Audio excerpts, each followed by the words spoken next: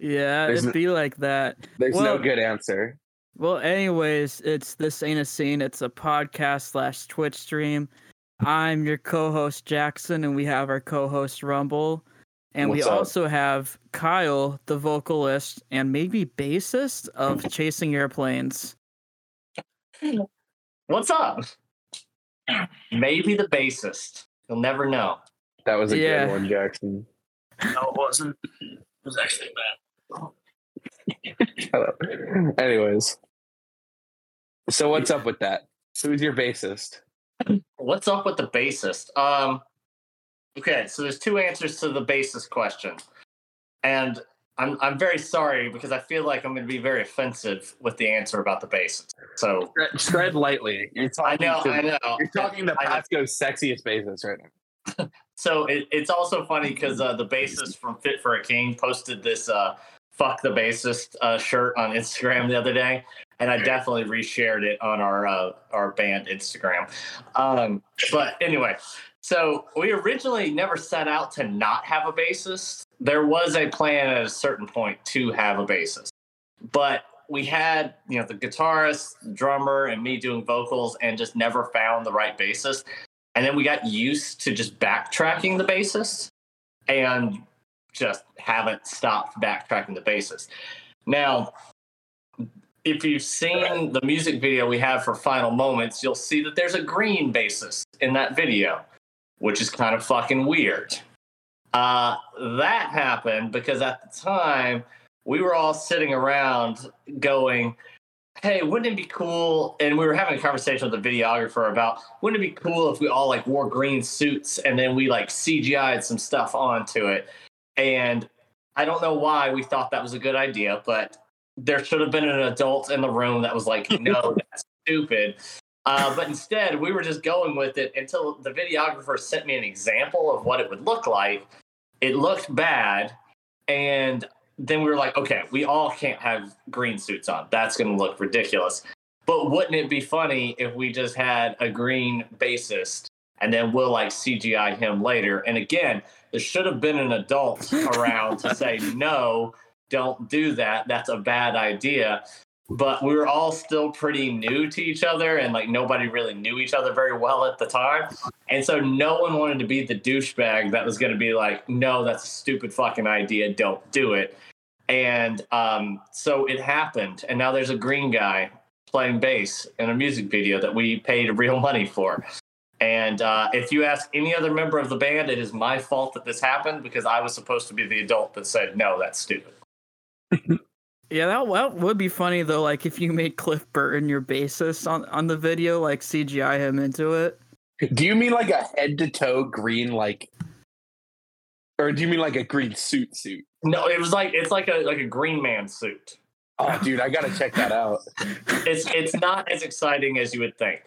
No, I want to check it out because it sounds horrible. It is terrible. It is as terrible as it sounds. I assure you. I can't wait. That's the first thing I'm doing after we're done with this. Let me know how that goes for you. It's not a pretty thing. I promise. Will do. Follow-up question. Oh. If Send Delete or Sincerely Yours ever finds itself playing a show with you, would you be okay with me getting into a Green Man suit and hopping on stage? Oh my gosh. So, this is where I'm probably supposed to be the adult and say, no, you can't do that. But you can definitely get on stage and not even plug the bass in and just throw down. I am cool with that. 100%. All right, sounds good. I'll bust out my 5-string.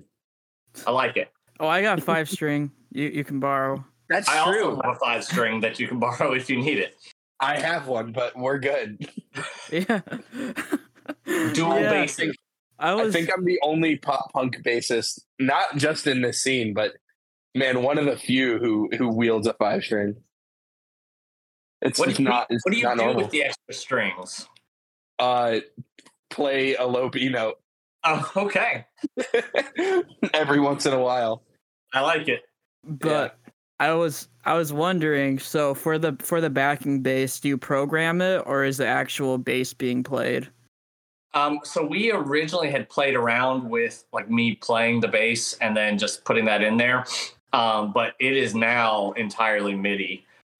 MIDI instruments are really awesome, and I love them greatly.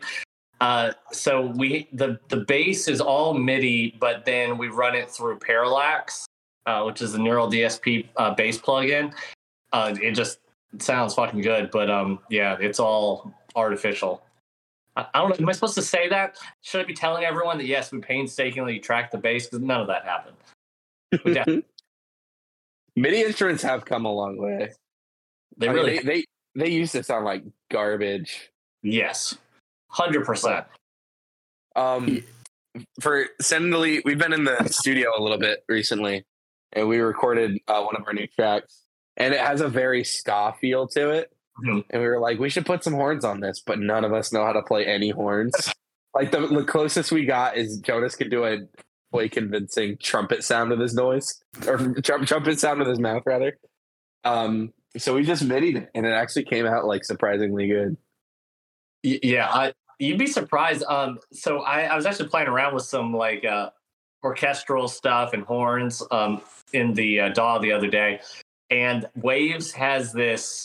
I don't know what the name of it is, but they have this plugin that is it takes the horn sound that you just have in a stock Logic plugin, and it EQs it to where it sounds just fucking massive. Like it's ridiculously huge, and it came out sounding really amazing, which was kind of surprising because it was all very artificial and whatnot. But it's amazing, kind of what you can do now with the technology. I'm a big believer in the utilizations of the technology that's available to us at this point. Yeah, and I feel like, you know, there used to be the days of like these big bands bringing in orchestra to their recording sessions and shit.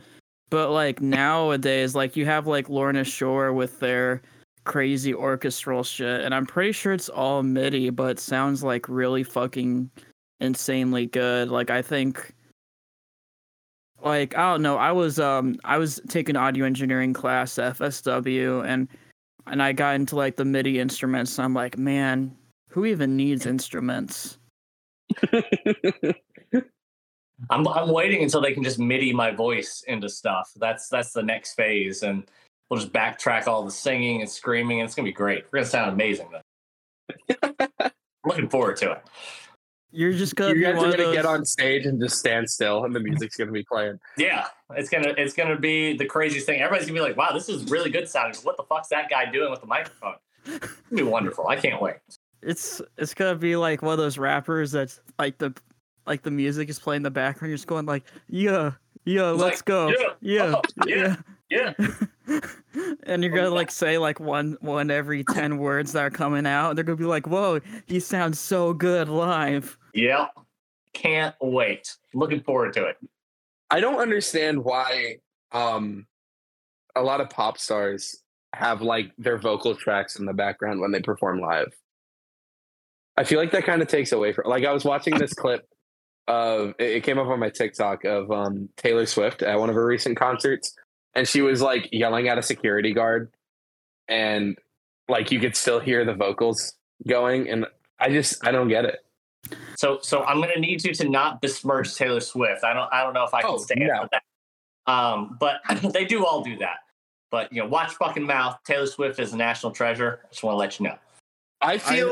I think from what I've gathered, the reason is like whenever you go to like a rock concert, you're kind of going for the music, like the output, you know. But when you're going to a pop concert, you're kind of going for the show itself, you know, the theatrics, the dancing, the people in the background. So I just think you would get some extremely messy performances if Taylor was switching between her costumes and dancing and all kinds of shit without any backing shit, because she'd be fucking out of breath. Like, I'm pretty sure all of them do it just because they're not really singers, they're more so performers, and like half the reason people come to see it is like what they're doing. Like, people come to see Lizzo sing, but they also come to see Lizzo do Lizzo shit, you know? Yeah, for sure. No, I'm not hating on Taylor Swift. Don't worry. I think my girlfriend would actually murder me. She should. Yeah, she's actually in the chat, and she says, I think it's to Kyle's remark about don't besmirch Taylor Swift. She says, "Yo, this dude gets it." Me and my wife have an active disagreement about Taylor Swift because my wife doesn't actually like Taylor Swift. And this was nearly a fight at our house when her newest album came out. And I was like, "It's so good. You got to listen to it. It's really good." And my wife was like, I don't get what the whole thing is. And then, I immediately had to kick her out of the house. We can't do this anymore. This relationship no longer works. I'm kidding. But it was an active disagreement, and it's still an active disagreement in my house. I don't think she is bad by any stretch. And I think what she's done is incredibly impressive, and I'm happy for her success. Personally, I don't fully understand the hype. I think she's good, but I'm happy for her. Good for her. Okay, I can respect it. Like, I could get into some Taylor Swift. Folklore was really good. I'll give her that. Folklore was a banger album. But a lot of it just, it's not my thing. No, that's fair. Like, I feel like she's in the category of, and I don't want to get too blasphemous, but it's realistically, she's in the category of Elton John and Prince and all these superstars where she's kind of an icon to where her legacy, it's kind of hard to explain what I'm trying to get to. Like, her status is almost as her prominence is almost as big as the music she's creating. Like she's a personality now. Yeah, like Taylor Swift concert isn't just a concert to people; it's a big event. Like, it's people's Christmas for the year. It's a big. She's just massive in the culture, I think. Like, it's just her cultural significance is huge, and I think that's a big reason. Like, I think she is like the best example of American pop stardom as it gets. Oh yeah. Yeah, I would agree with that. So it's funny you say that, because up until the most recent album, I was kind of ambivalent about Taylor Swift. But I had read that when that album came out, that the top 10 songs on the Billboard Top 100 were all from that album. And I was like, okay, so this has now transcended music to where now there's like a cultural thing that's occurring. I have to go listen to this album. And it was as I was driving down to Naples and just listened to the whole thing. And I was like, okay, I actually think I love this. And it sent me down this rabbit hole. But I think you're right. She's a personality now. She's an icon now. It's not just about the songs, for sure. Oh, for sure. Yeah, it's like I'm not huge on her music, but I am a fan of her as a personality and as a person, because she just seems like about as the coolest star that there is, and it's just. She's just really fun to be a fan of. I don't know. But, anyways, we don't have to talk in circles about Taylor Swift forever. But we can. We can definitely. Jackson, can we text Taylor Swift manager, see if we can get her on the pod? I actually know her PR contact. I doubt she'd go for it, but yeah. But I actually have her personal phone number. There's actually a couple people in the metalcore world that want to be on the podcast. Oh yeah. So, Kyle probably knows the singer of Royal Hearts, possibly. I do. We're playing a show with them in June. Yeah, so we're gonna have him on, as well as the guy from Coma Waves, Todd Doherty. He's a big video guy in Florida. So lots of exciting opportunities coming up. Hell yeah. Metalcore podcast. Let's fucking go. Yeah. Man, this is not what my modern baseball front bottom's ass signed up for. Hey, if you stuck around past last episode, you're down for anything, brother. Well, dude, last episode was a fever dream. Honestly, yeah. Anyway, so Kyle, you guys are actually looking at your Spotify numbers. You guys are probably one of the more successful local bands in terms of streaming numbers and people actually listening to your songs. Is there any significance or story behind that at all? Because you guys have like 7,000 monthly listeners, whereas a lot of the bands I listen to have like 200. Yeah, it oscillates a lot, but the way I kind of look at it as I have to always be selling the band. And I always have to be selling the music. And it's not just enough for us to write songs or release music that sounds good. Like, you have to actively be pushing it. And even though a lot of the songs that are on there are fairly old at this point, I don't think that my job of selling the music has stopped. Like, I have to continue doing it. So I'm always looking for playlists to reach out to curators on and get it on. We still run a few Instagram and Facebook ads from time to time, trying to get people to, click on it and things of that nature. Fairly active on TikTok and Instagram, also trying to push it. So a lot of it is just I'm constantly trying to sell it. Unfortunate for us, I suppose, since we're here in Tampa, most of our streams do not come from Tampa or Florida, for that matter.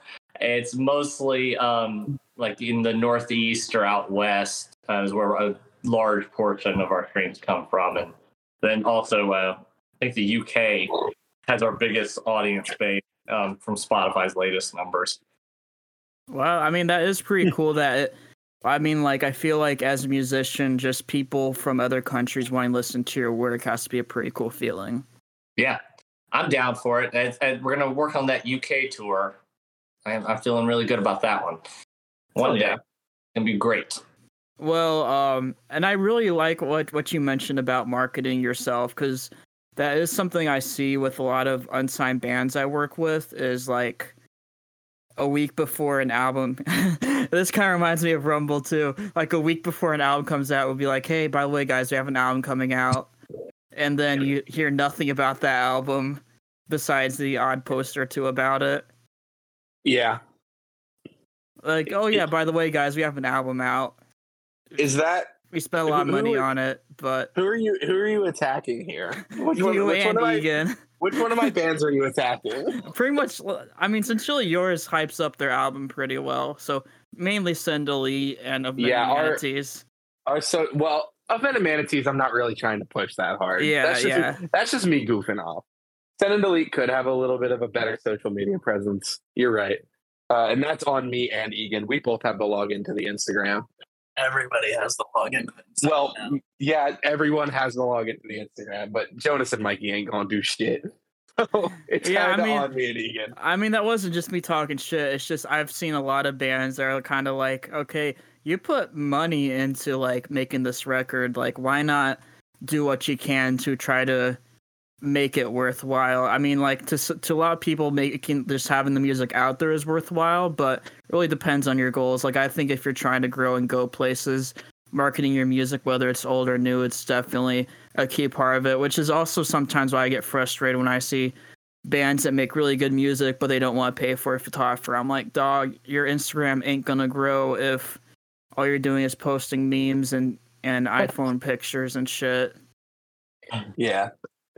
But as far as Jesus Christ, as far as Of Men and Manatees goes, I that's just something I do on the side for sillies. I mean, I've only played one show as Of Men and Manatees. I do have one coming up next week though, which is pretty cool. But yeah, 2 weeks before that EP dropped, I was like, "Hey guys, I made an EP.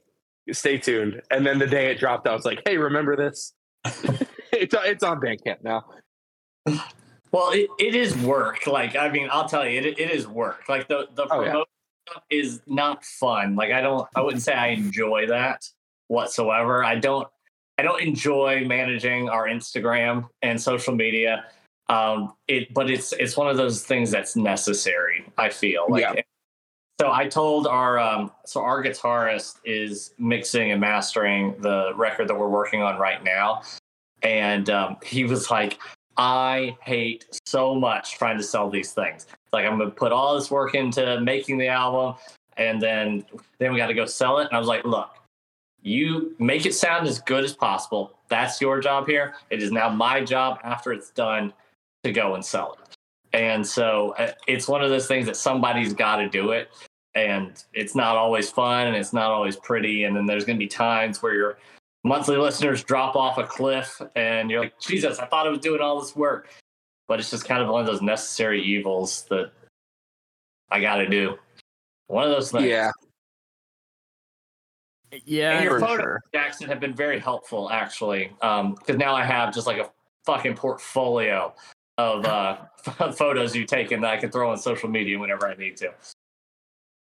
Yeah, one thing that's really cool, I'm actually reviewing an album that's pre-release right now of one of Florida's metalcore bands, and can't say who, what, where, when, but Ooh. they also sent over like a promo package too for the graphic designers at my publication to use. And I'm like, oh my god, this shit is like, this Dropbox folder is like endless pictures of the band and endless pictures of materials they're using to promote it, and endless, like, it's just tons of like materials and shit. I'm like, wow, these guys know what they're doing when it comes to promoting. I'm so curious now as to who this is. You'll find out in like 2.5 weeks. 2.5 Nice. weeks. Okay. But anyways, oh, sorry, Rumble. You're good. I just wish I was better at it. Like, I do need to be better about doing it. I just wish I knew how to be better at it. You know what I mean? Because I don't really know how to approach it. Yeah. So it's interesting because so we've been working with Broken Hearts Management for the last couple of months. And during my first conversation with Danny, who owns that company, I was like, I don't know what the fuck I'm doing on social media. Like, I do not know what the hell is going on whatsoever. And she was actually pretty helpful in being like, just a couple of like quick things of always have Instagram stories, like regardless of what it is, just you need to have something there because then the algorithm will have you at the top of a lot of your followers. Post every 2 to 3 days, make sure the posts are of a high quality, which is where like Jackson's photos come in, really handy because I always know that I have some kind of high quality picture to put on Instagram. But it's such a hit or miss because I don't know what I'm doing either. But she actually helped me quite a bit on that because I was just winging it before then. Yeah, I think a really big thing is trying to stay active, because I kind of know some of it because I am my own company, I am my own brand when it comes to selling my services, and it can be a pain in the ass. But what I have noticed is if I become less active, then I'm also getting less people possibly seeing my work, less people like remember having me on their mind whenever they have a show coming up. Like, even if it's just on my stories, I feel like being active really helps. And also, like, you can do the thing where you only make like one post a week or whatever, or one post every 2 weeks, but the Instagram algorithm and just algorithms in general are so random that if you put all of your eggs into the basket of I'm gonna post on Thursday the 20 whatever, and that's gonna be the post, if it flops, you're just fucked. So like, that's why I think it's a good thing to just steady, consistent content and make it personal as well. Like, when it comes to basically anything that's kind of marketing or journalistic, having your own voice attached to it is really huge, I've learned. I mean, you do a good job on social media, Jackson. Like, you seem really active on it. Oh, I spend way too much time being annoying on the internet. Bro, every time I click on your story, it is like 20 different things. And and they're all random. And none of them are photo related. And like, yeah, it's mostly like, one will be, hey guys, I just posted some photos. Another one will be support trans rights. Another one will be, I like opossums. And the next one will be, why am I so unlovable? And the next one will be, hey guys, I posted more photos. The Jackson method. Like, it's crazy, but it is fun though, because I went from like a year ago having like 20 followers. Now I have almost 800. And like I started off with like none because none of my friends wanted anything to do with my shitty photography when I first started. But now I have like all these people who know me, which is cool. And Sammy just said, let's be real, most of your stories are opossum related. Yeah. Which is true. I love opossums. I don't know what it is about them, but like them screaming at everything just feels like my inner animal. Bro, that's me at raccoons. I fucking love raccoons, man. It's my dream to have a pet raccoon. Have either of you guys seen the new Guardians of the Galaxy movie? Yes, I have. No, damn it. No, I haven't. Okay, I'm not gonna spoil it, but like, ruin it for everybody right now. Yeah. Anyways, you fall in love with Rocket the Raccoon, bro. Like, I used to like be ambivalent towards Rocket, but they really fleshed out his backstory and made him adorable and lovable, and just it was really awesome. It made me tear up. And I talked to other people like, yeah, I was bawling the whole movie just because it just made you feel for the little guy. I'm gonna find some illegal link to the movie. Dude, I ain't paying for no fucking ticket. Nowadays, like, movies are on like Disney Plus or Prime like 2 weeks Like, after they're so released in immediate. Well, I was theaters. gonna say, give it like a month, it'll be on Disney Plus. Dude, Yeah. like, and the crazy thing is, I remember, like, when I was young, like, a movie would come out, and then maybe, like, 9 months later, it would be on DVD. Yeah. And it's basically, you better see in the theater, or you'll probably forget about it by the time it gets to DVD. Kyle knows what I'm talking about. Yeah, Jackson, you're not that old. they were VHSs back in my day, Jackson. Oh, yeah, mine too. But Yeah. I was also not very rich. Yeah, you're but what, like 21? You were 2 years older than me. I was like the last person I knew to like get a DVD player or get. I've still Same, never dude. owned a Blu-ray player. I had a Blu-ray player once. It was an exciting time. I remember watching fucking like Cars 2 in Ultra HD, bro. Oh shit! So I don't mean to be all like you young kids or whatever, but I'm gonna tell you the greatest invention that has happened in media over the last 20 years has been the move away from like having to buy a DVD or Blu-ray or whatever and everything being digital. It is the most wonderful thing in the world. I love it. The greatest. Yes, I agree. Because most people aren't like me. Like, to me, my time is extremely valuable to me.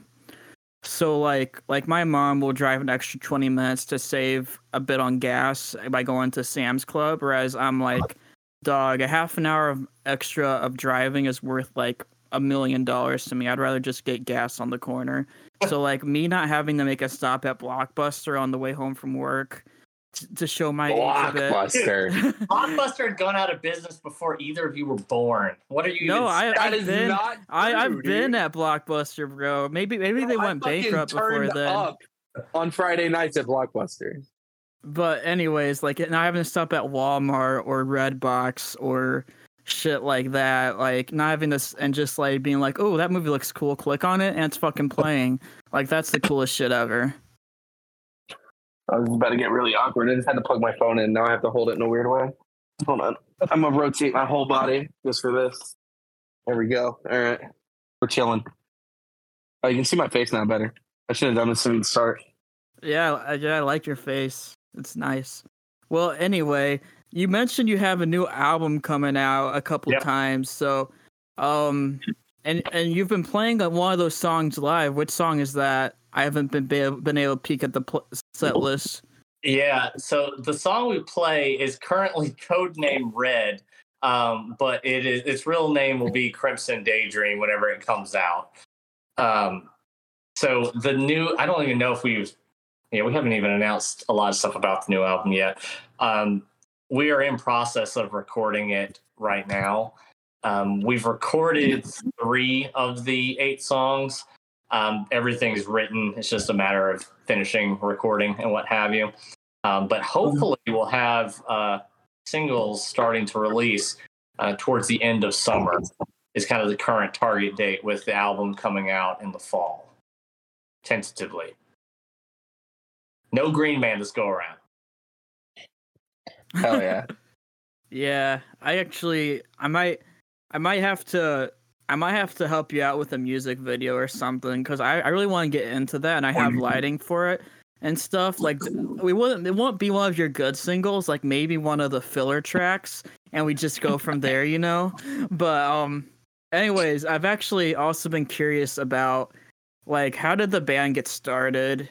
Like, cause I'm pretty sure like you and the guitarist are friends, but also you have Tyler who's like my age since I'm like a young kid and also really old at the same time. Yeah, I'm actually a child, but a toddler. But how did y'all find each other to make the Gent? The Gent Wave. Yeah, so Chasing Airplanes was originally a solo project for me for about 2 years. And then the luthier I was working with to like get some guitar work done, swap out some pickups or something like that, was like, hey, there's this other guy that also that I've been working with his guitars and listens to the same kind of music as you. You may want to just, meet him. And so I met the guy, and that guy's actually not in the band anymore. He left at the end of last year, but we got together and had pretty similar interests in music and stuff. And he was interested in writing some, and just kind of seeing where it went. We put out an Instagram ad for for a guitarist, bassist, and drummer. We had a Craigslist ad for all three. Jake, who is our current guitarist, responded to the guitar one, and very graciously decided to come on board, which was really good because he's really a big asset in a lot of the things that we do. And Tyler never responded to my Craigslist ad because he's a son of a bitch, but he was on one of these like Musicians Wanted websites, which I can't remember which one it was right now. But anyway, there's a picture of him with Spencer Chamberlain on his profile on this Musicians Wanted kind of website. And so I messaged him. He didn't respond for like 3 weeks. And when he finally did, he was like, oh, yeah, I'd be interested. And then the other three of us collectively were like, how old is this guy? He looks like he's like 13. Is he even going to be able to like get into places where we play shows? Turns out he was like 23, so it was fine. Not the end of the world. I mean, he's younger than the rest of us. And then at the end of last year, the original guitarist we had decided to move on and kind of focus on his other band and some other stuff in life. And then I had known our other current guitarist for a little bit before we asked him to come on board. And so anyway, that long story short, that's how we ended up here. And when in those course of events did you just say, fuck it, we don't have a bassist? Pretty early. So we had all four of us set, and we were like, we would like to like play some stuff. We'd recorded the whole first EP that was coming out. We were good. Could not find a bassist that was, worth anything to save our lives. And we, at some point there before the very first show, we were just like, you know what? Fuck it. We don't need this bassist. We're just going to backtrack it. It's fine. And we've just kind of run with that. Nice. If it works, it works. I'm actually kind of curious on something with your musical progression. So, the majority of your songs, they kind of have the same atmosphere. But when I'm listening to your music, there's a song that comes up called To Begin and End that sounds quite a bit different. Yeah. Is this part of the Kyle solo project? Because it kind of sounds like the Bad Omen self-titled or There Is the Hell, Believe Me, I've seen it. Like, kind of gives off that vibes, whereas the other ones kind of give off, like I See Stars and that kind of vibe. Man, there was a lot of compliments in that question, so thank you for that. I'm very happy. To Begin and End was the last song that I wrote and recorded and released on my own before everyone else came in. So there's definitely a clear delineation in styles between that one and then when everyone else came in. It's interesting because that song, very different than everything on the Gnosis EP. Gnosis, a lot of the songs, they're not terribly cohesive. Like different ones have different styles, and it's kind of based on who originally wrote that song in the band. This next album is very, very cohesive as far as the styles go. Like there's definitely some differences and some more synthy stuff going on, but it flows better. So between those three kind of timelines, it's very interesting to see how it's kind of progressed since that one. But yeah, that was the last one I did on my own. When you were a wee lad many moons ago, have you always been in the middle, or what was kind of like your progression through, finding music and being a musician? Yeah. So I was raised in very, very, very religious home and was not allowed to listen to music with guitars and such. Like it was very, very restrictive. Even like Christian bands that had like guitars and stuff, my parents were very not okay with. So for a long time, I was very unfamiliar with anything that wasn't just like praise and worship music.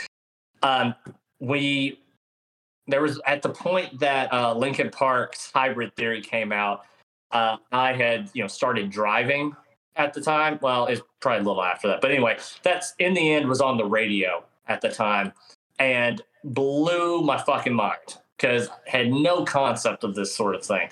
And so then I had the typical like mid 2000s like woo new metal kind of thing. But it was really Underoath's They're Only Chasing Safety that pushed me more towards metal. When they released Reinventing Your Exit, that was the first song I'd heard that had like that kind of screaming in a large portion of the song. So it kind of sent me down this rabbit hole of, what other music is like this, and just kind of it flourished from there. But that song and video very specifically was the thing that got me into heavier music. And it's not even a heavy song really at all, but it was definitely the gateway. Yeah, and I was wondering, like,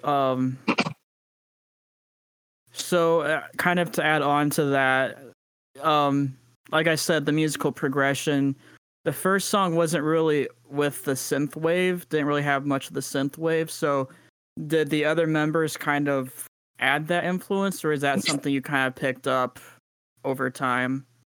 Yeah, so whenever Jake joined the band, we kind of found out that both of us liked a lot of synthwave stuff. So I'm a big fan of the band The Midnight. I don't know if you guys listen to a lot of synthy stuff, but The Midnight's amazing. You should listen to them immediately. But found out that Jake and I kind of shared that common interest.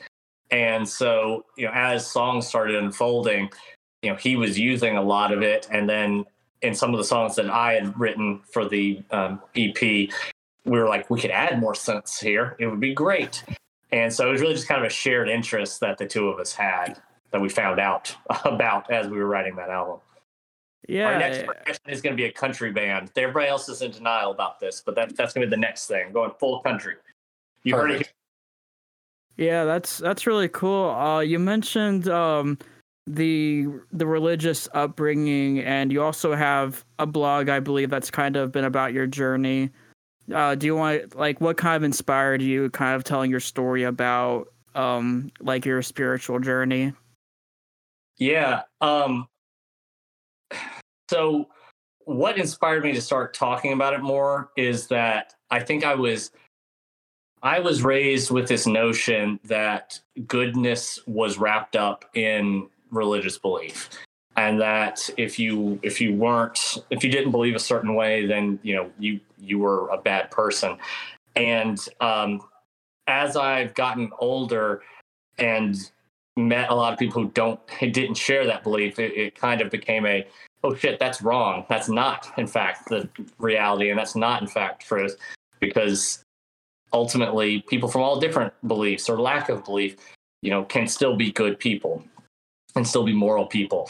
And I've always used music as kind of an outlet to talk about that. I started doing the blog though, just because I had talked to several people about that particular story that's within that blog. And I think people had assumed that I was just like this angry anti-religion person who was just like, fuck religion, and that's that. And that kind of inspired me to tell a little bit more of a nuanced version of that story, just so people would see that people don't arrive at a lack of belief typically just flippantly. Like if you've been raised a certain way your entire life, it's really hard to no longer believe that way. And I think it's important that people know that. And it's interesting because after I posted that, I had a lot of people from growing up who had grown up religious too that reached out and were like, hey, I had a similar experience. And I'm glad you posted that because I felt the same way. I feared the same things. I grew up really scared about the concept of going to hell, and that really messed me up. And so it renewed some relationships that I hadn't kind of fostered over the years, just in the connection that a lot of people had to that story. Yeah, I mean, I can definitely relate. I grew up in the Christian school pipeline, and I was a Sunday school teacher for a little bit, and all that jazz. And I really do believe that it was possibly the birthplace of my anxiety, in addition to some other things, because because I had people more stringent than others talking at sermons and stuff like, if you do this, if you do that, you're going to hell. So whenever I made like a common human mistake or did something that the Bible says not to do or whatever, I'd be like, oh shit, am I going to hell? And it's just, and it is something that kind of sticks with you, because even now I'll feel like a hint of guilt doing very normal human things. Even though I don't know what I believe, but like, even now I feel a hint of guilt, and I'm like, that's really fucked up though. Like, just like religious people talk about grooming in a lot of ways about the LGBT community, but what religious people do to children, the indoctrination, is much worse, I believe, because it can really stick with you for life. And even if you don't stay on that path, it can really stick with you. Oh, big time. Yeah. I was raised the same way. I went to youth group and stuff. We were allowed to have guitars, so that was cool. In fact, I led the band at youth group for a while.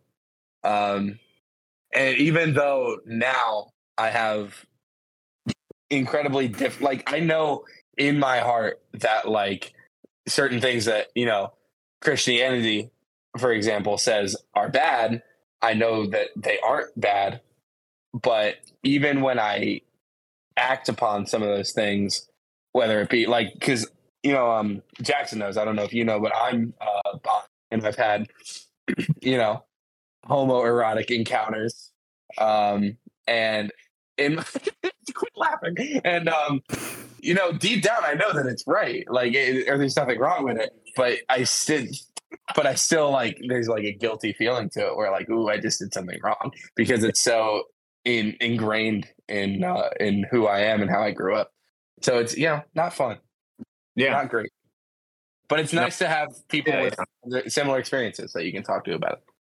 For sure. And I think that it's important to note that especially within Chasing Airplanes, I think it's very, in the metal world specifically, it is very in vogue, if you will, to just be like, fuck this, fuck that, fuck religion, very like punk rock thing. And whereas I definitely have very negative feelings about organized religion, which, I'm fairly open about those feelings, I think that it's also important to not play into the stereotype that a lot of religious people have about the like angry atheists, right? And so that's why a lot of the stuff that you may hear me talk about on stage or within the songs is supposed to be a progression of the fact that, yes, I don't believe these things. Yes, I feel like organized religion is predatory, but ultimately I'm in a happier place because I no longer believe that, and I no longer follow that ideology. So I think that the deconversion story really is one of hope more than anything else. It's not it doesn't need to be a message of anger, even though maybe I feel that way, but it can be a message of it's okay to feel differently. It's okay to not believe this. It's okay to be different, than how you were raised. And, you can find, hope in that. And, that's one of the biggest things that I want people to kind of walk away from, whenever they do listen to Chasing Airplanes. Yeah. And the kind of scary thing is that, like, within organized religion, like, guilt is not a side effect. Guilt is the component that keeps you coming back to church, that keeps you donating to the church, that keeps you this, that, or whatever. Like, it's kind of built upon guilt. It's built upon regrets, built upon self-hatred, and that's kind of scary because, like, Christianity, for example, if you follow the teachings of Jesus Christ as we've been able to tell what he potentially said, like, it's overall supposed to be a very peaceful and loving community, but I just feel like organized religions have kind of bastardized that and turned it into things of hate and suffering and self-hatred and prejudice and just all the things that directly go against whatever this potential Jesus figure said. We've talked about organized religion a few times on this podcast. And every time we do, I think about wanting to say this, but there's never like an organic way for it to come up. So I'm just going to come out and say this. Fuck Joel Osteen. That's motherfucker. I hate that guy. Yeah, that is a very interesting, very predatory aspect of the organized religion is people like him, but they are very, very prominent. Oh, yeah. And my biggest problem with organized religion is I don't think religion is inherently bad in any way. I think that a lot of religions are, great on paper. A lot of them are just, here's some good ways to live your life.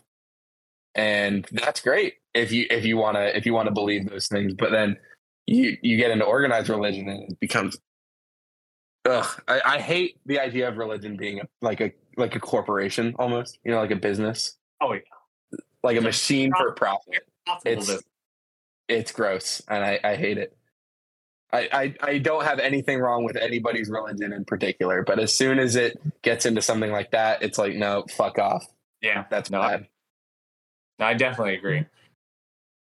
Yeah, I mean, who we are is the hand that we're given, and I think living in self-hate, whether you are a Christian, a Muslim, or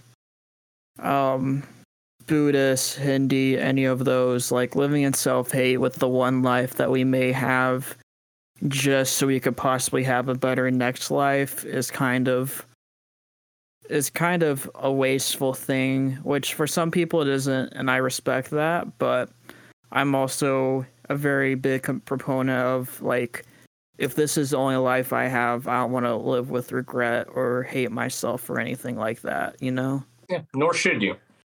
Yeah. Yeah, absolutely.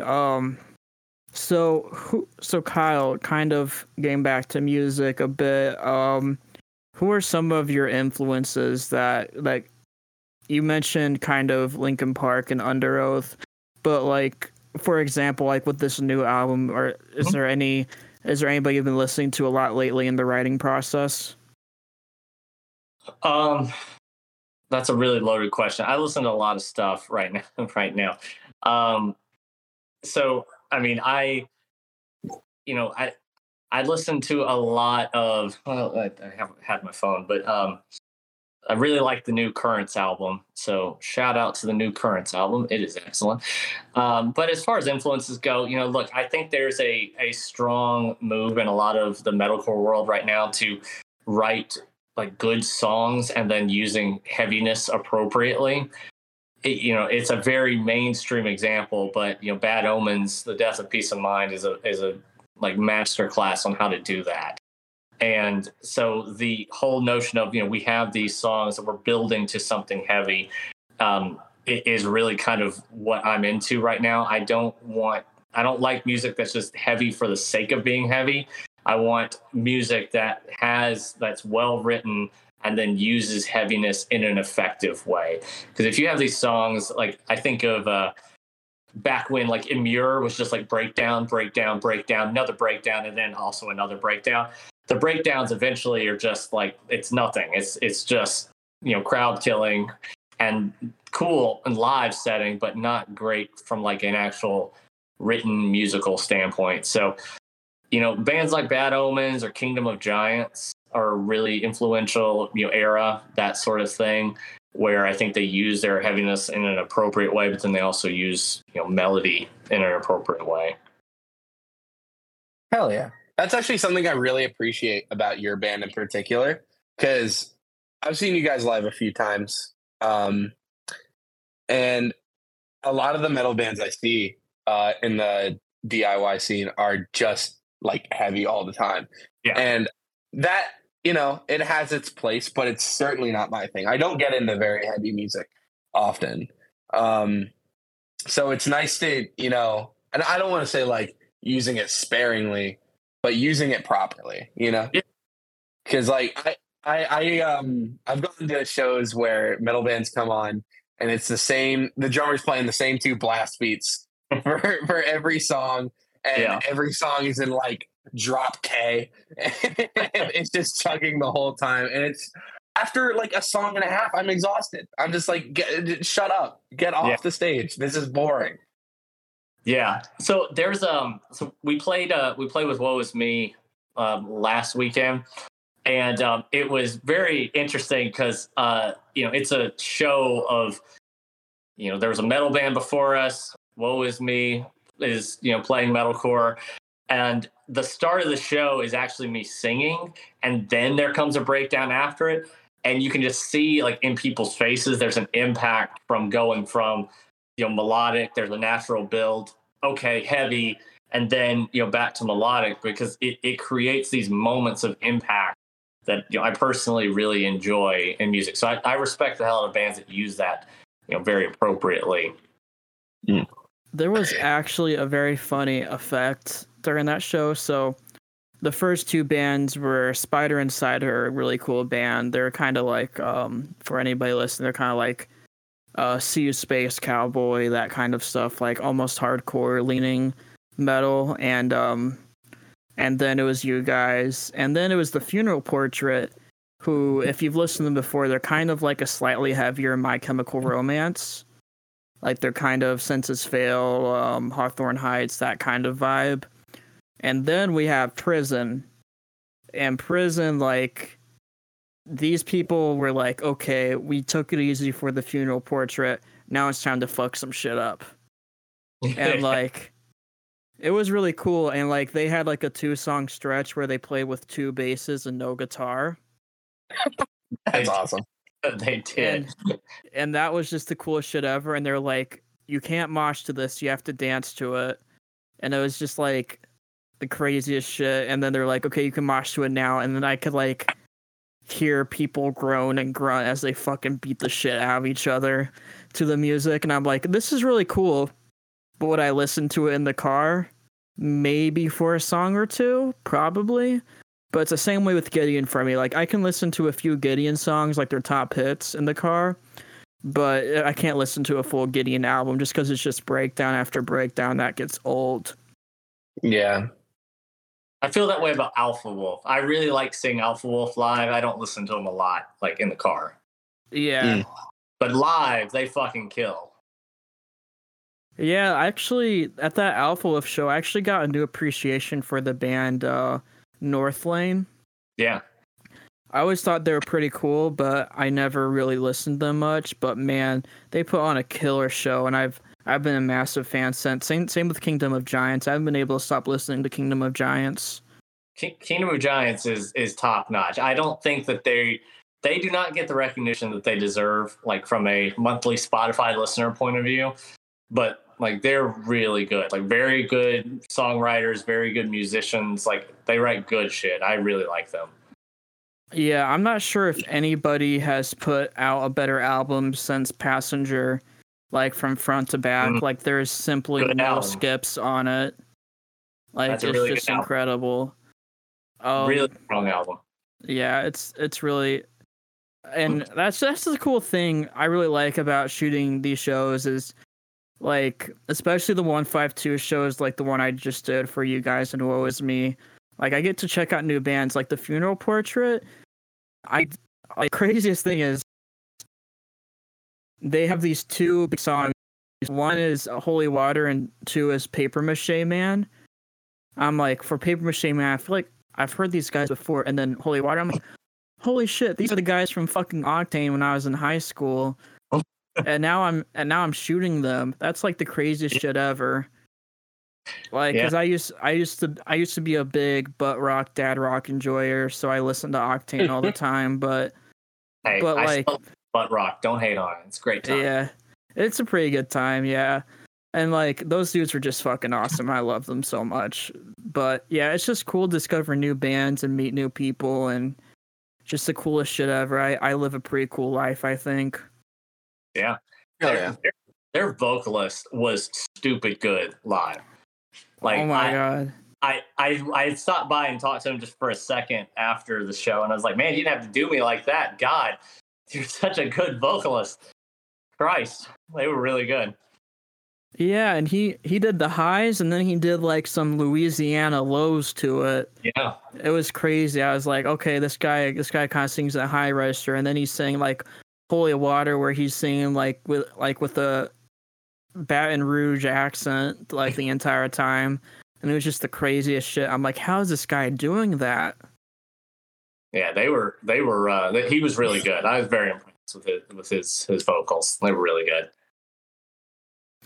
Yeah, that was honestly one of the most fun shows ever. Rumble, do you have any more shows coming up? That I'm attending or that I'm playing? Both. All right. Unfortunately, since I don't drive anymore, I don't really get to go to shows just for the sake of going to shows as much. So there's no shows I'm just like going to for shits and giggles, at least not right now. But for shows we're playing this Monday, for some reason, someone booked the show on a Monday. We're doing Punk Goes Acoustic at Uncle Lou's Entertainment Hall in Orlando. If you've never been, boy, what a hole. I love it so much. I'm busting out my upright bass for that one, so we're going to get bluegrassy in this bitch. Dude, that's going to take up half the room. Yeah, you're kind of right. So we're doing that, and then the Tuesday right after that, Sincerely Yours. Monday is with Send and Delete, and that's going to be with AKA Harley, who we've had on the podcast. Super cool guy, AKA Harley, and Cool Baby Glasses. They're also very cool. And then Tuesday, I've got an Of Men and Manatee show that I'm not prepared for in the slightest. And then I got Sincerely Yours that night, and we're playing in Brooksville at Spiratio Winery and Vineyard up in Brooksville. We're playing there with Cypress Fight Club, who are also very, very cool.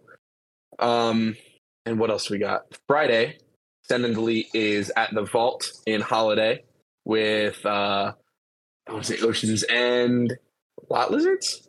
Question mark? Are they on that one again? Lot Lizards and one other band. Hibiscus. So that one should be cool. That one's actually I believe it's a benefit show for the Vault to keep them open. So we're always happy to play those because the Vault has kind of become one of our home bases. And then Saturday we are in Daytona with Widows and Ardent for a pajama party show in Daytona, and that one should be a lot of fun. And I think that's all we got coming up. You want to know the funniest shit is that some bands, they message me and I'm basically like an agent almost, because they're like, hey, we have a show in this city. Who do you think we should book? And I'm like, oh, I'm sure Send Delete would love to go to Daytona.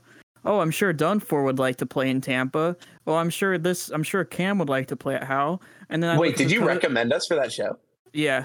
And That's then I look awesome. at Thanks, man. And then I look at the posters. I'm like, they actually went with who I told them to book. What the fuck? That's so. I had no idea you did that. We really appreciate that. Yeah, it's like I don't know how I have so much sway. And I was gonna say, I feel like we should have a Jackson benefit show. Because I have a lot of expenses and not a lot of money coming in, bro. So I feel like we should throw a Jackson benefit show at Ollie's, like, and all the money at the door goes to Jackson. Talking about a lot of expenses. I owe the government thousands of dollars. A lot of expenses. Okay. No, I'm kidding. Hey, I mean, I'm not kidding about the government thing. Publicly. Don't tell the government that publicly. Hey, they know, believe me, they're on my ass about it. Somebody has to buy the Gamer Girl bathwater, and it's not gonna be you, so it has to be me. I guess when you're right, Jackson. God. Well, we actually have a audience question. Oh boy! And this one is from @Tyler Murrin. I don't know if you've heard of this guy. Oh, what a fucking loser! Fuck that guy. He says, "Is bald beautiful?" Yes. Tyler wishes that he was as sexy as me, and he's very envious about the fact that he can't achieve this bald level of sex appeal. He could never pull it off. There's no way. Couldn't do it. I really want the fountain of youth that Tyler has, because he looks younger than I do, and he's like 4 years older than me. Dude, you're telling me. And I'll talk to like people at my job who are like a couple years younger than me, and they'll be like, "How old do you think I am?" They're like, 27 or like 30. And I'm like, "Bro, I'm 21 years old. Why are you talking to me like that?" Kyle, I have a question. Yeah. Do you have any inkling on how old I am? Like, have you ever been told or anything like that? I think you're 19. Damn it. There's that. Said that earlier. See, I was listening. Did I say that earlier? You said you were 2 years younger than Jackson. So I was listening. I love asking people, how old do you think I am? Yeah. The beard throws people off, because that's Tyler's secret of looking so young, is he can't grow facial hair, and so he looks like he's 15, and so you can, so it makes you look older. That's how you get there. Yeah. Some people can see through it. Not everyone, but some people can.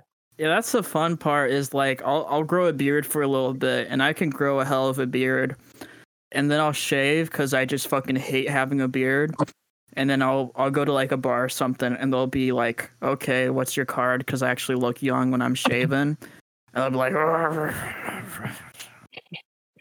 and I'll just be grumbling the whole time, like, "Damn, should have shaved my fucking beard." It's a double-edged sword. Yeah. But I don't feel bad for you, to be honest. I don't feel bad for you at all. I started losing my hair at 19.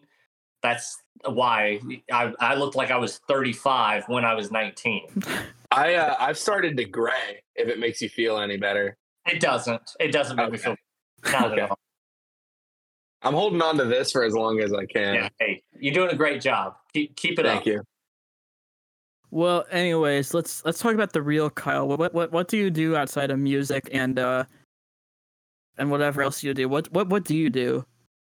What do I do? What do you do for like work? Like what other hobbies? Like work, hobbies, like knitting. When you're not playing music, what is your day? When you're not playing the bass. When I'm not playing the bass.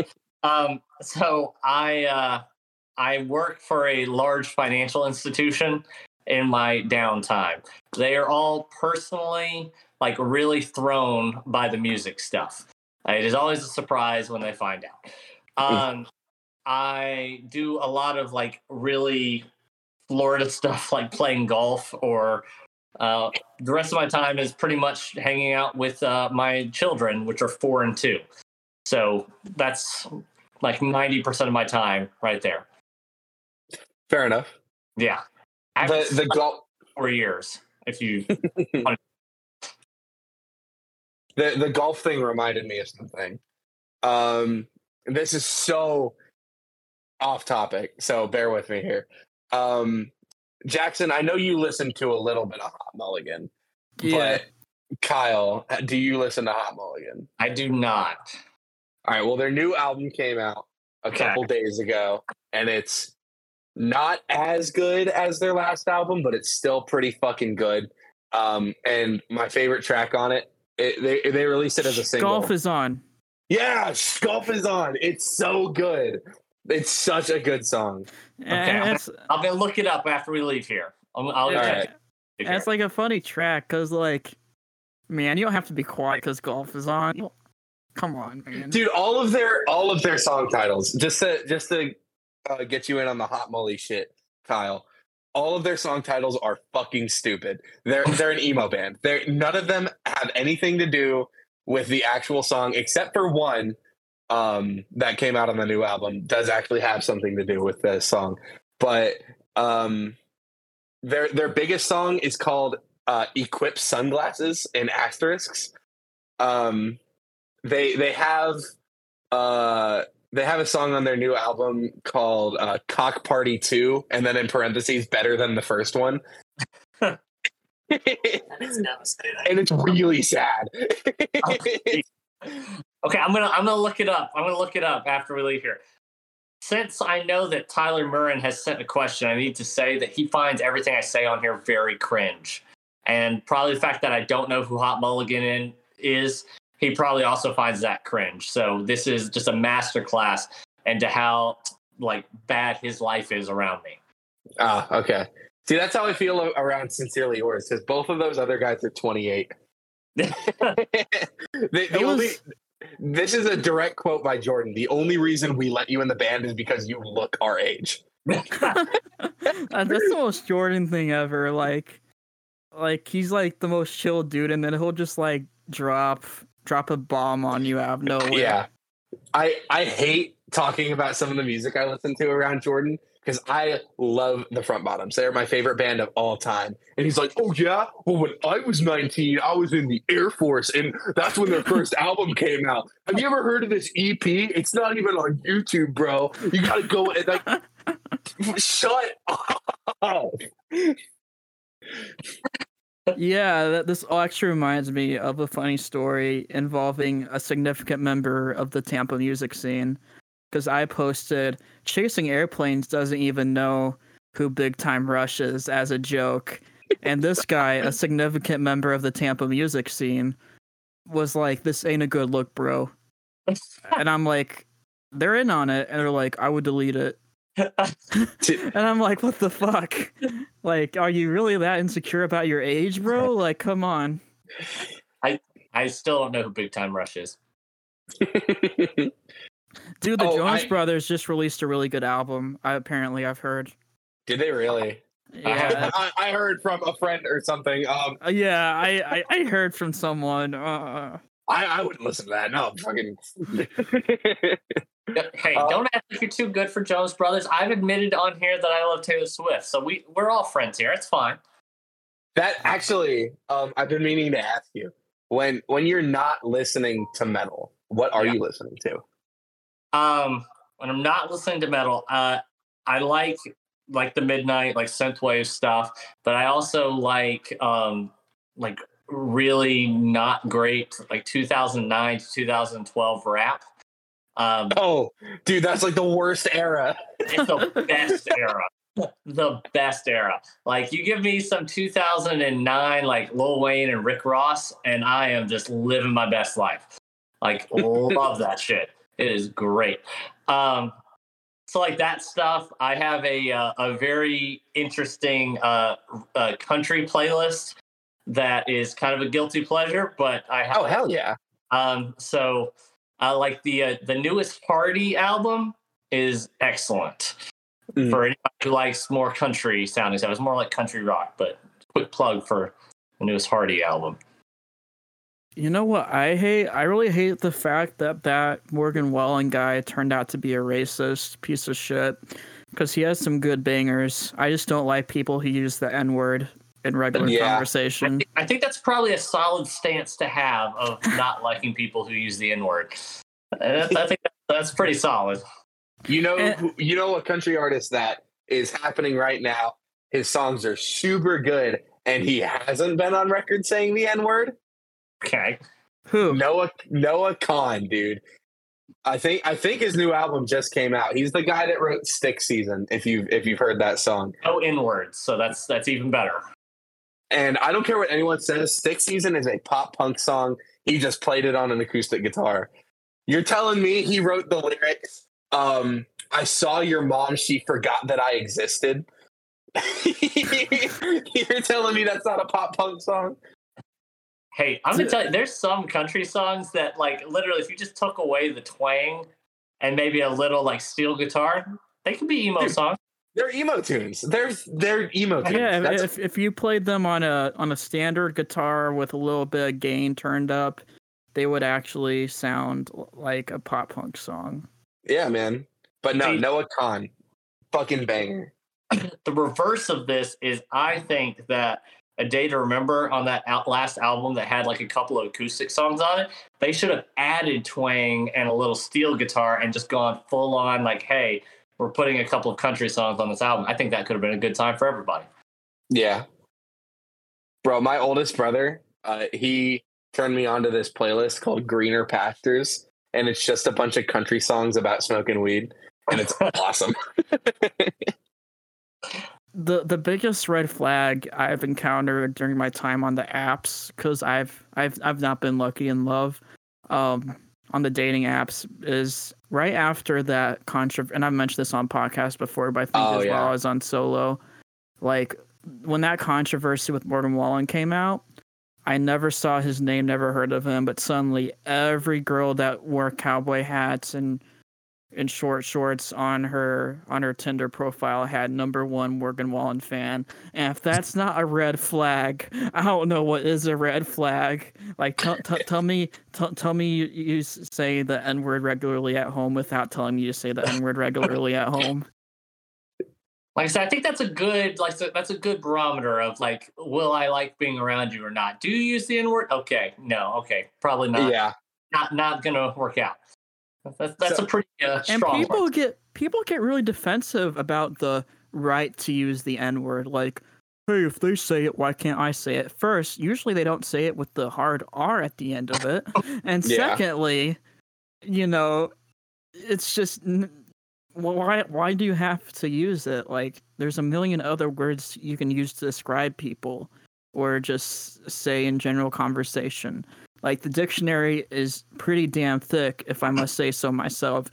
She's a hefty gal. You can use it. Do either of y'all... No, go ahead. I was going to say, I've never heard the dictionary referred to in such a way, but this has been good. This has been enlightening. It's a solid point you made, Jackson. Do either of y'all watch SNL? I watch all the time. These days. This is... Oh, did you just say not these days? You fucking boomer. I know. I'm old as shit. Dude, Kenan Thompson is still on it. Is Kenan Thompson still on it? Yeah, for like the 30-something year. I don't know how long he's been on it, but it's a long time. He's been there a bit. I watch SNL from time to time. I think it's pretty funny. And this is related to the Morgan Wallen thing, I promise. The two guys that do the Weekend Update now, their names are Colin Jost and Michael Che. And every now and then they'll write jokes for each other and read them live on air. And neither of them have seen the jokes that they've written for each other. That's probably and good. Colin, the white guy, he kind of aims to just make Michael uncomfortable, and Michael, the black guy, tries to get Colin fired, and it is the funniest thing. And I don't condone using the N-word at all. I think both of you know that, but from what I'm about to say, I might need to reiterate. One of the funniest jokes I heard on SNL was during the Weekend Update, and they were doing that bit where they write each other jokes. And Colin, the white guy, was reading one, and he was talking about how when that came out about Morgan Wallen, his record sales skyrocketed, and then he follows it up with, "So if CBS would just let me say it," or NBC or whatever it was. Yeah.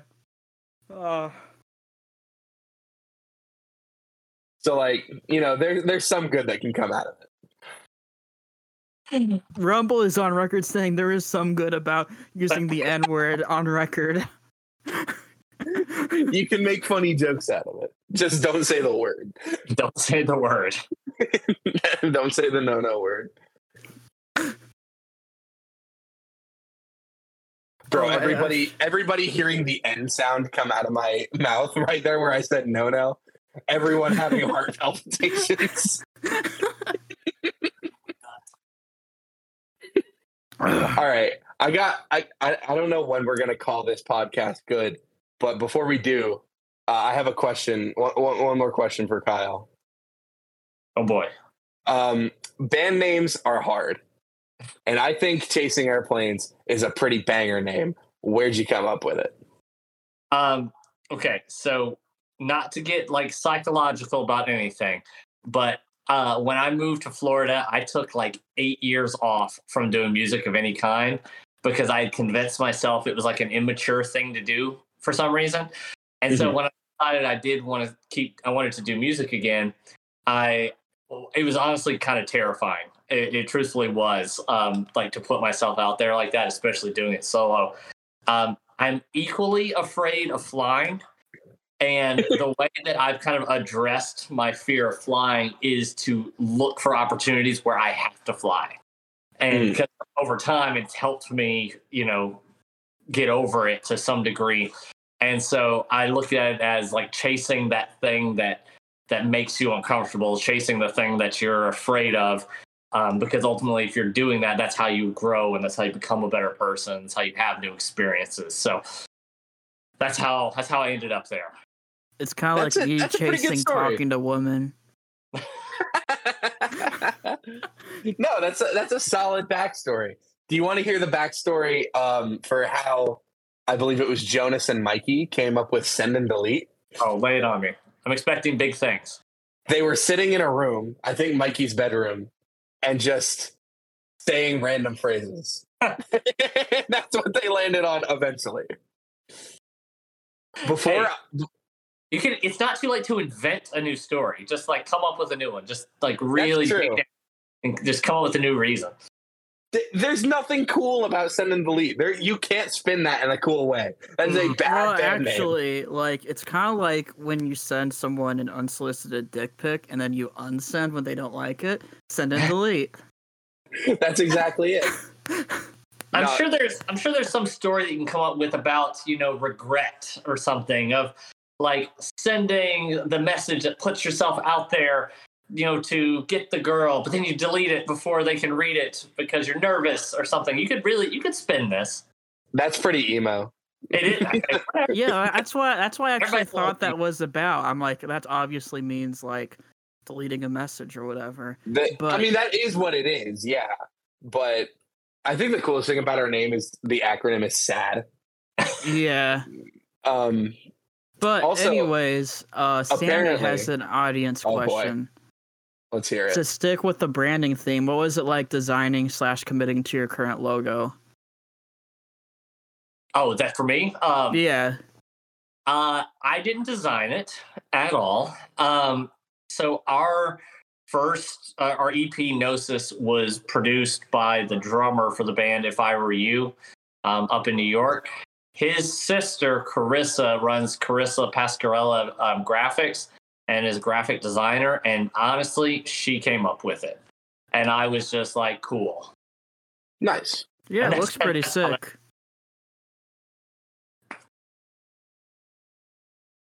Yeah, I really dig the banners you had at the last show. That's pretty sick. Yeah. We're very excited. On the topic of bad band names, would you guys, I don't know if I've ever told Jackson this. Would you guys like to hear I joined the band when it was Send and Delete. I was the last person to join this band. Would you like to hear the band names they cycled through before I joined the band? God. Okay, lay it on us. The band started, I believe, as Leaf 7. Leaf 7. Don't know what that means. I guess it just like had a ring to it. And so they were like, okay. And they were Leaf 7 for a little while. And then they were You Got It, Dude, which I think is a good band name, not for our band. Maybe for some other genre, like a fucking, I don't know, a ska band or something like that. But definitely not us. And then they landed on Send and Delete. And then I joined the band. And then for 2 weeks or something like that, Egan was insistent on the name Plastic Avalanche. Plastic Avalanche. Wow.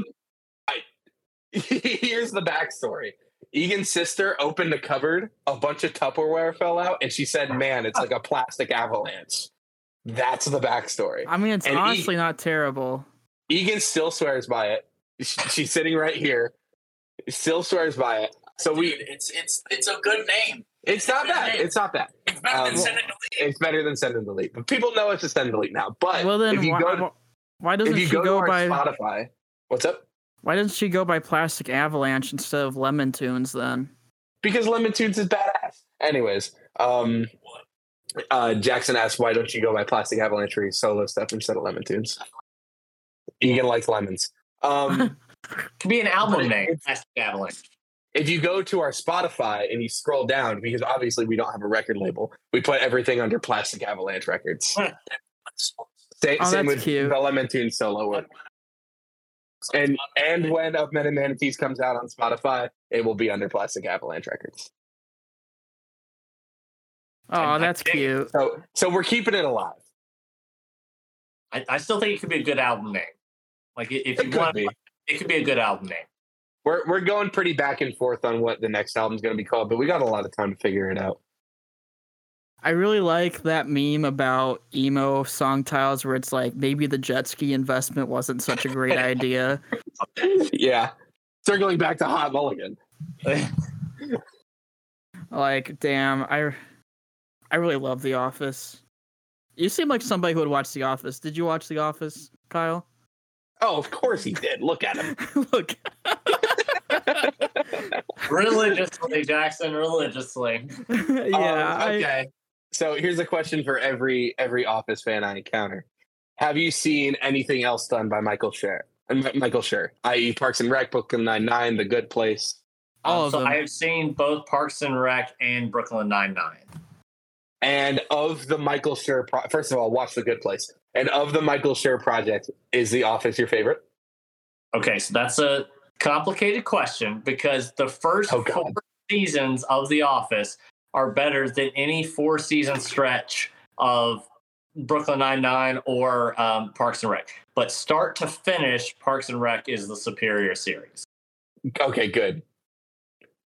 In my opinion, I've seen The Office so much that it's kind of gotten stale, but I do still like it. In my opinion, Parks and Rec is the best one, but Brooklyn Nine-Nine is like my comfort show, so I do find myself watching that a lot. So 30 Rock is my comfort show. 30 Rock, I've never actually watched it, but I've heard nothing but good things about it. It's ridiculous, but it's very entertaining. Another show I feel like I need to watch is How I Met Your Mother. It's really good. I've not watched that. I think when it comes to like The Office and Parks and Rec both had growing pains where they didn't really know what they were doing the first 1 or 2 seasons. Like The Office picked up really quickly in season 2, but Parks and Rec didn't really get good until Ben and the other guy got there. And the other guy. You mean Chris Traeger? Yeah. How could you forget him? When Ben and Chris, I mean, white guy names, they all blend in. But Park and Rec stuck the landing. They stuck the landing. Very much did. But that's rare. That rarely happens. Also, one of the best finales I've ever seen. Yes. Yeah, it was very good finale. The point I was making is I don't think Brooklyn Nine-Nine had those growing pains. Like, I felt like they knew what they were going to do from the first episode.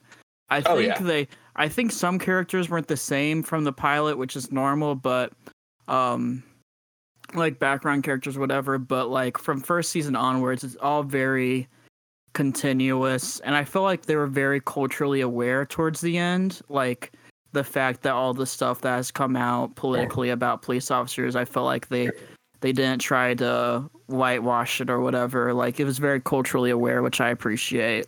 They did that very well, but I almost feel like they leaned into that too much in the last season, to the point where it was less about comedy and more about, shining a light on those issues, which fantastic. Great. I'm glad that they took that risk, and I think they did well, but I feel like it was a bit too much. Like, yeah, those are things that need to be addressed, but also I'm here to giggle when Jake Peralta does something stupid and Captain Holt's like, Jake or whatever. I can't do his voice. I love Captain Holt. Oh yeah, dude. Gay icon. Yes. But yeah, no, Brooklyn Nine-Nine did do a good job at addressing those things very appropriately. Yeah. Well, anyways, so Kyle, we like to wrap up with what's your best sales pitch for somebody to check out Chasing Airplanes? My best sales pitch for someone to check out Chasing Airplanes is really, if you like things that go chug-a-chug, but then synths that are all like, and then some choruses in between there, then you will like Chasing Airplanes. I think that's the best pitch we've heard on the podcast. That was straight to the point. That was beautiful. No fluff. And I almost forgot to mention, you have this little 4-day run you're going on with the Astonishing End. Can you kind of talk about what's going on with that? Yeah, we're going to be in Cape Coral at Nice Guys Pizza, Sanford at West End Trading Co., Hooch and Hive in Tampa, and then Propaganda down in Lake Worth on June 6th, 7th, 8th, and 9th, respectively. There's different bands on each of those. Us and Astonishing End are on all of them. Fatal Frames is on all of them except the one in Sanford. And then in Cape Coral, Mommy's Little Monsters on that one. Royal Hearts is on the one in Tampa. Counterattack and Canvas are on the one in Sanford. The one in Sanford, and the one in Lake Worth, Vitalis is on. I think I hit all of those. I'm actually kind of proud of myself for remembering all that. Speaking of propaganda, Rumble, I like to take a propaganda at those toes. Yeah, this is one of the only this is one of the only podcasts where you never see my feet at any point. It's become such a brand for me that I just always have the dogs out, dude. Like I'm barefoot on stage all the time. And anytime we're in the studio, I'm barefoot. I'm barefoot as often as I can be. I love it. I don't have a good reason for it. Live your best life.